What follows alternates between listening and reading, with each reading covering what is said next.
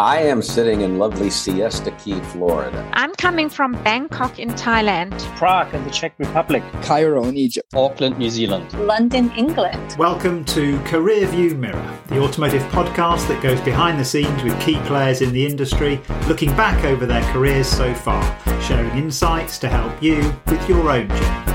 I'm your host, Andy Follows.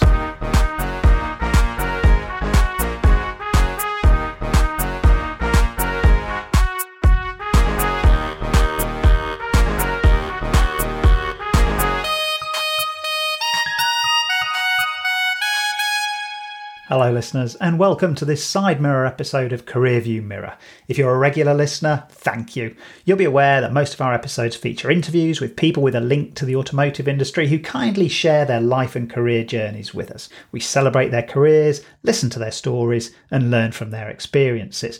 From time to time, we also publish these side mirror episodes, which are usually an opportunity for me to share some content with you related to careers or developing ourselves or people we lead, parent or mentor that I hope you'll find valuable. When I was about to leave the UK to start my first international assignment with BMW, I'd tell people I'm going to Singapore. I need to get out of my comfort zone. Fast forward a few weeks and I'm standing in the office in Singapore with no clue who anyone is, how anything works, or what I'm supposed to be doing. And I noticed myself thinking, so that's why it's called a comfort zone. This really is uncomfortable. This side mirror episode is about getting uncomfortable deliberately. I want to talk about why that's important if we're going to grow. I'll describe how I view identifying what I want to actualize or make real and the necessary phase of discomfort associated with that process. I'll ask you to reflect on where you're currently engaging with and tolerating discomfort, and I'll share other resources I've come across. As with all our episodes, we publish a transcript and we'll include references in the show notes to this episode. Let me take a moment to tell you about our sponsor. This episode is brought to you by Ask Consulting, who are experts in executive search, resourcing solutions and talent management across all sectors of the automotive industry in the UK and Europe. I've known them for almost 20 years, and I can think of no more fitting sponsor for Career View Mirror. They're the business we go to at Aquali when we're looking for talent for our clients and for projects that we're working on. Ask was founded by Andrew McMillan, whose own automotive career includes board-level positions with car brands and leasing companies. All Ask consultants have extensive client-side experience, which means they bring valuable insight and perspective for both their employer and candidate customers. My earliest experience of working with Andrew was back in 2004 when he helped me hire regional managers for my leasing sales team at Alphabet. More recently, when Aquali was helping a US client to establish a car subscription business, Ask Consulting was alongside us, helping us to develop our people strategy and to identify and bring on board suitable talent. Clients we've referred to Ask have had an equally positive experience. Andrew and the team at Ask are genuinely interested in the long-term outcomes for you and the people they place with you. They even offer the reassurance of a 2-year performance guarantee, which means they have skin in the game when working with you. If you're keen to secure the most talented and high-potential people to accelerate your business and gain competitive advantage, do get in touch with them and let them know I sent you. You can email Andrew and the team at hello@askconsulting.co.uk or check out their website for more details and more client feedback at www.askconsulting.co.uk. Ask is spelt ASKE. You'll find these contact details in the show notes for this episode. Okay, let's get back to our episode. Why do the lives of people born into similar circumstances, even siblings, follow such different trajectories? One common thread that connects our guests on Career View Mirror is that they're all making progress playing whatever hand they were dealt at birth. I love that, and what it suggests about what's possible for all of us. Of course, there are some hands that are much easier to play than others, and there's no doubt that privilege we're born with can make a huge difference to our chances of success. This side mirror is not about privilege, though. It's about deliberately engaging with and tolerating discomfort in order to grow. At that moment in the office in Singapore, I was consciously uncomfortable.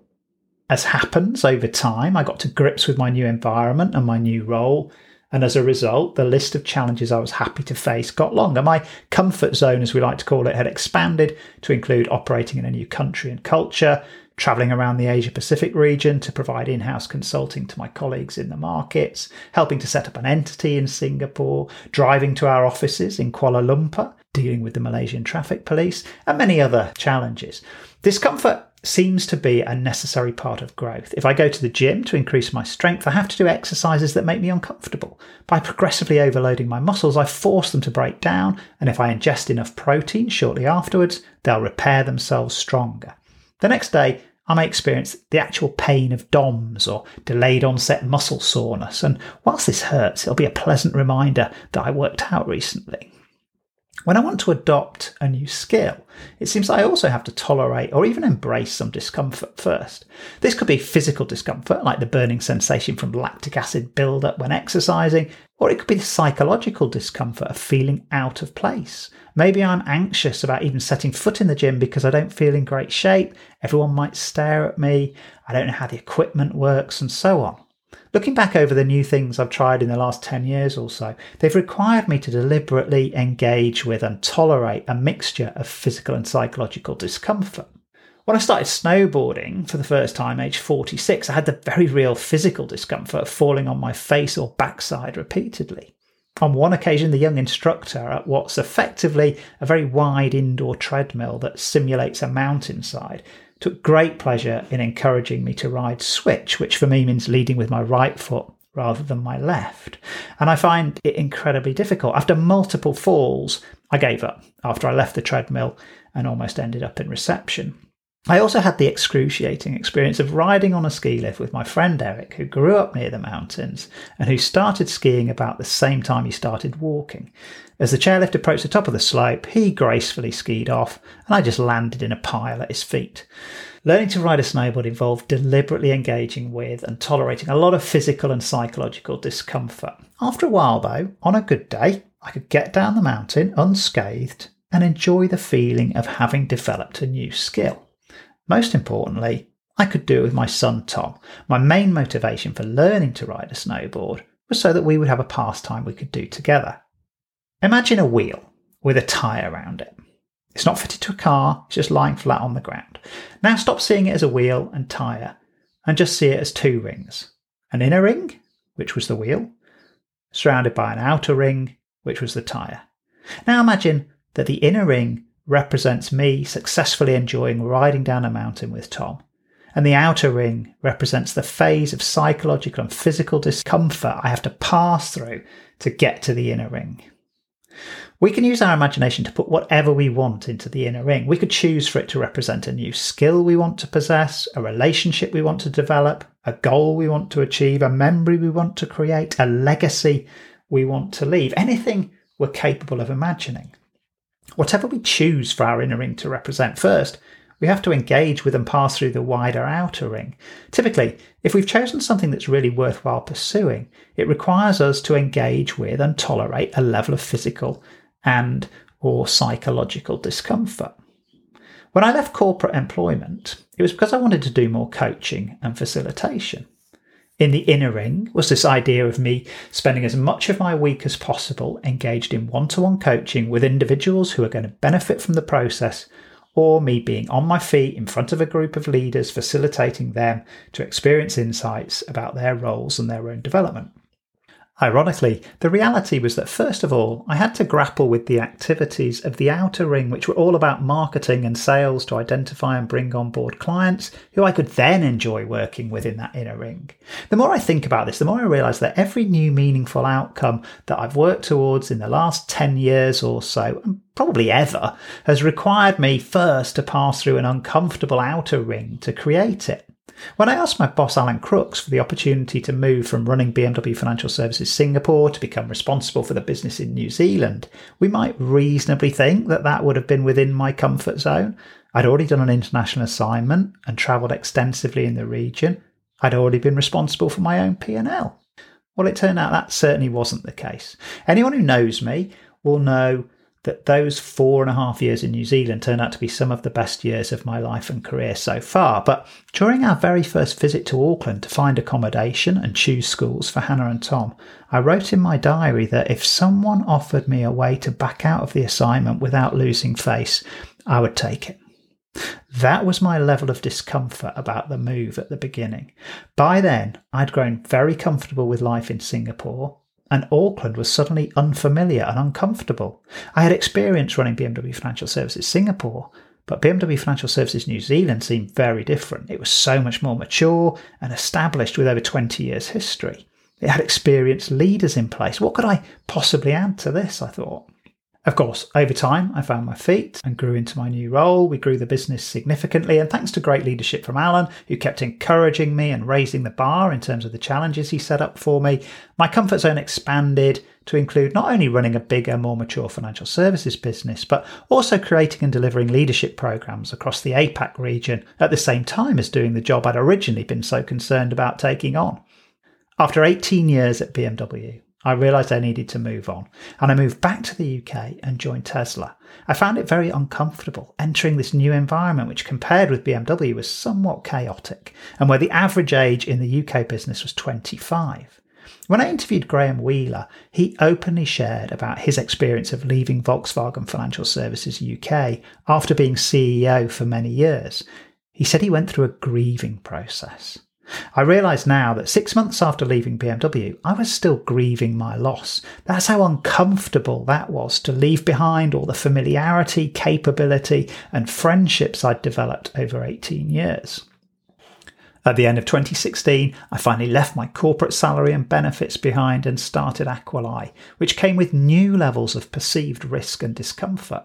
We did our first Aquali projects in Malaysia, Thailand and China. We went to California to engage with West Coast disruptors. During COVID, we created the Aquili Academy virtual peer mentoring programs. We started this Career View Mirror podcast. And more recently, we've developed our signature Towards Fulfilling Performance development program. During these Aquili years, I've also tried lots of new things in my personal life. Each and every time we embarked on something new, it came with an initial phase of discomfort. We had to engage with and tolerate the discomfort of that outer ring to create the outcome, achieve the goal, or develop a reasonable level of competence in whatever we had chosen for the inner ring to represent. Achieving anything meaningful and worthwhile requires us to engage with and tolerate discomfort. If we can go beyond engaging and tolerating discomfort, and learn to embrace and even enjoy that discomfort as an indicator that we're living life deliberately and intentionally and growing towards whatever we've placed in our inner ring, then so much the better. I came across a quick example of how we can reframe a situation to help us shift from engaging and tolerating to embracing and enjoying the discomfort. It said, do you hit the gym to punish yourself for your bad diet choices, or to remind yourself of and celebrate the incredible capabilities of your body? I thought that was a lovely paradigm shift. I doubt I'm telling you anything here that you don't already know by talking about this concept of having to endure discomfort to make meaningful progress and grow. I hope I'm making you think about it more consciously, though. I'm keen for you to either notice how it's showing up in your life right now and remind you that it's absolutely normal part of progress and growth, or notice that you can't identify any outer rings that you're currently engaging with, and again remind you that it's an absolutely normal part of progress and growth, and you might want to think about identifying some new inner rings for yourself and engaging with their outer rings. I'm also keen, as always, for you to apply some of this thinking with those you lead, parent or mentor, where you think it might be helpful. With that in mind, let me give you some more examples of how this shows up in the work we do, starting with the importance of knowledge or skills transference from a development program.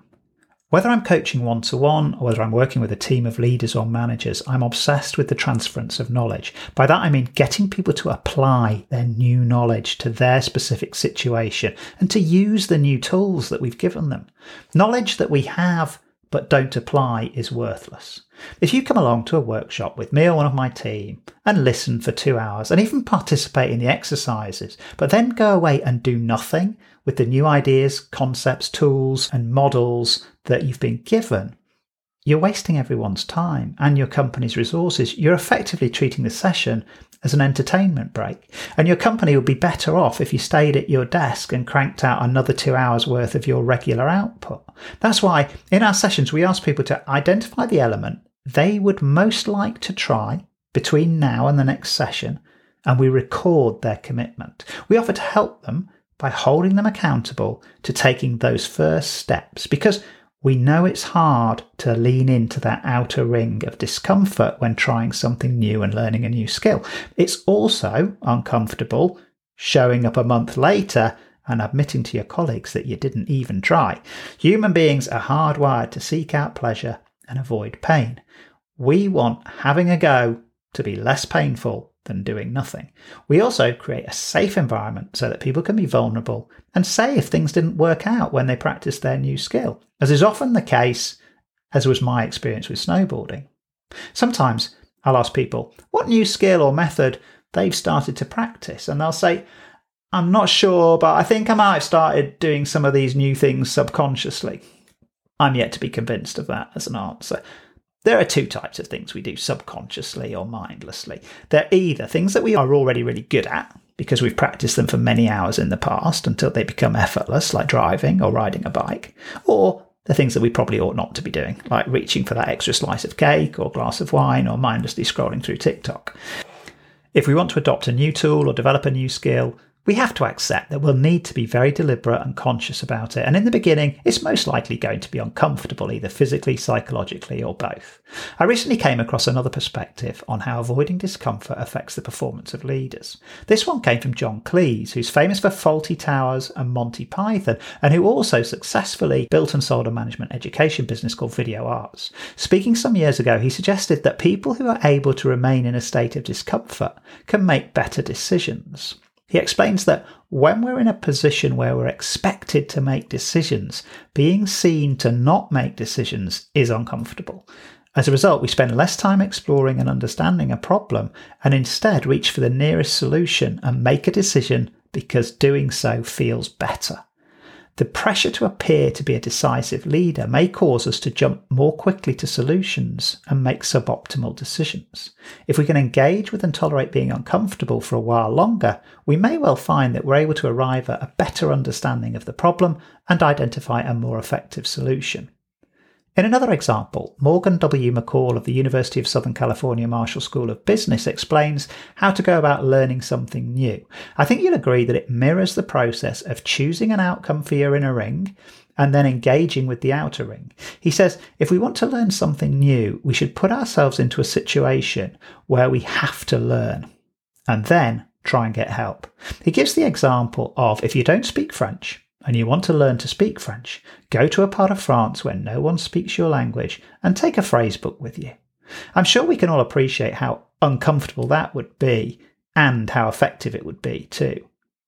You wouldn't go to a 2-hour workshop on learning French, take no further deliberate action, and expect to find yourself subconsciously able to speak French in the coming weeks.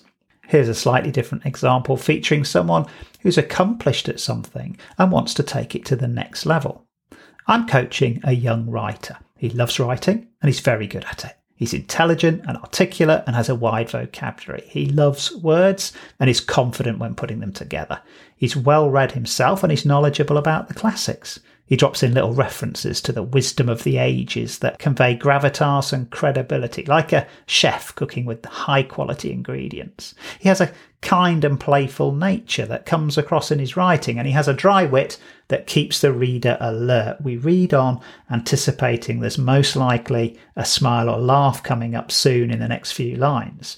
As I said, he loves writing, and he has no issue with doing it. There's no discomfort. In fact, he finds it a joyful activity. When it comes to writing, he's already occupying the inner ring. By now you may be thinking, I'd like to read some of this guy's writing. But you can't. He writes for his own pleasure. So far, it's a private endeavour. The thing is, he dreams that one day he could earn his living by writing. The inner ring, in his case, is no longer about being a writer. It's now about being a professional writer. He's already achieved being a writer. If he wants to take it to the next level, he'll need to engage with and tolerate the discomfort of the outer ring that he must pass through to become a professional writer.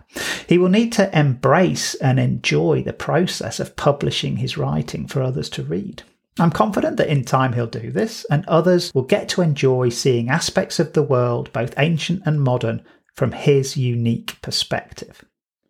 I think it's fascinating, if a little harsh, that to earn the opportunity to do what we love and get rewarded for it, we often have to first get good at something that's completely different and then we may not have any passion or enthusiasm for at all, like self-promotion or being open to criticism of our work. This doesn't seem particularly fair, but then life isn't fair. Could this be what life is actually all about? Are we intended to go through our journey, coming up with a series of potential outcomes that we choose for our inner rings to represent, and then we engage with and tolerate, or most ideally embrace and enjoy, the discomfort of their respective outer rings as we face up to the challenge and bring those outcomes to life? Some have suggested that we are living in a simulation. That sounds pretty much like a video game to me. Let me leave you with a few takeaways to add to your own. From hearing all of my guests' life and career journeys, I think that where we start out is not the strongest factor that will determine where we end up. Instead, our likelihood of success will be commensurate with our ability to identify what we want to actualize, and our appetite to engage with and tolerate the discomfort we'll undoubtedly experience as we progress towards making our vision real. We may have to first succeed in some apparently unrelated areas like selling our services as a coach or publishing and marketing our writing.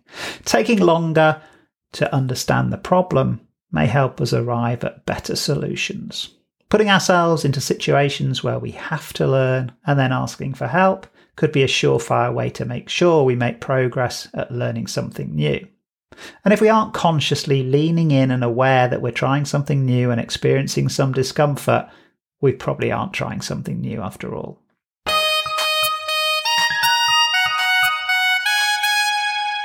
You've been listening to Career View Mirror with me, Andy Follows.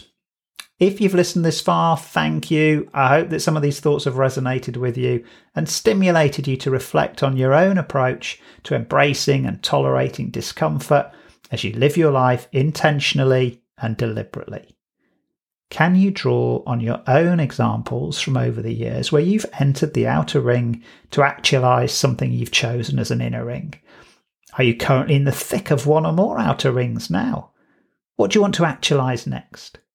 If you enjoy listening to our episodes, please could you do me a huge favour and share them with someone you lead, parent or mentor, or a friend you think will also appreciate them. Thank you to our sponsors for this episode, Ask Consulting and Aquali, and thank you to the Career View Mirror team, without whom we would not be able to share our guests' life and career stories. And above all, thank you to you for listening. No matter how hard you try, no matter how hardworking you are, you're never going to be able to do it on your own. It's just not possible. You know, at the end of the day, you're steering your own destiny. So if it's not happening for you, and you're not seeing what you want out there, then go out there and connect. Don't rely on others. You have to do it yourself. You have to take control. If you've got an idea, if you've got a thought about something that might be successful, if you've got a passion to do something yourself, but you just haven't quite got there, do it. Take a risk, take a chance, stick your neck out. What's the worst that can happen? You fall down, okay, you pick yourself up and you try again.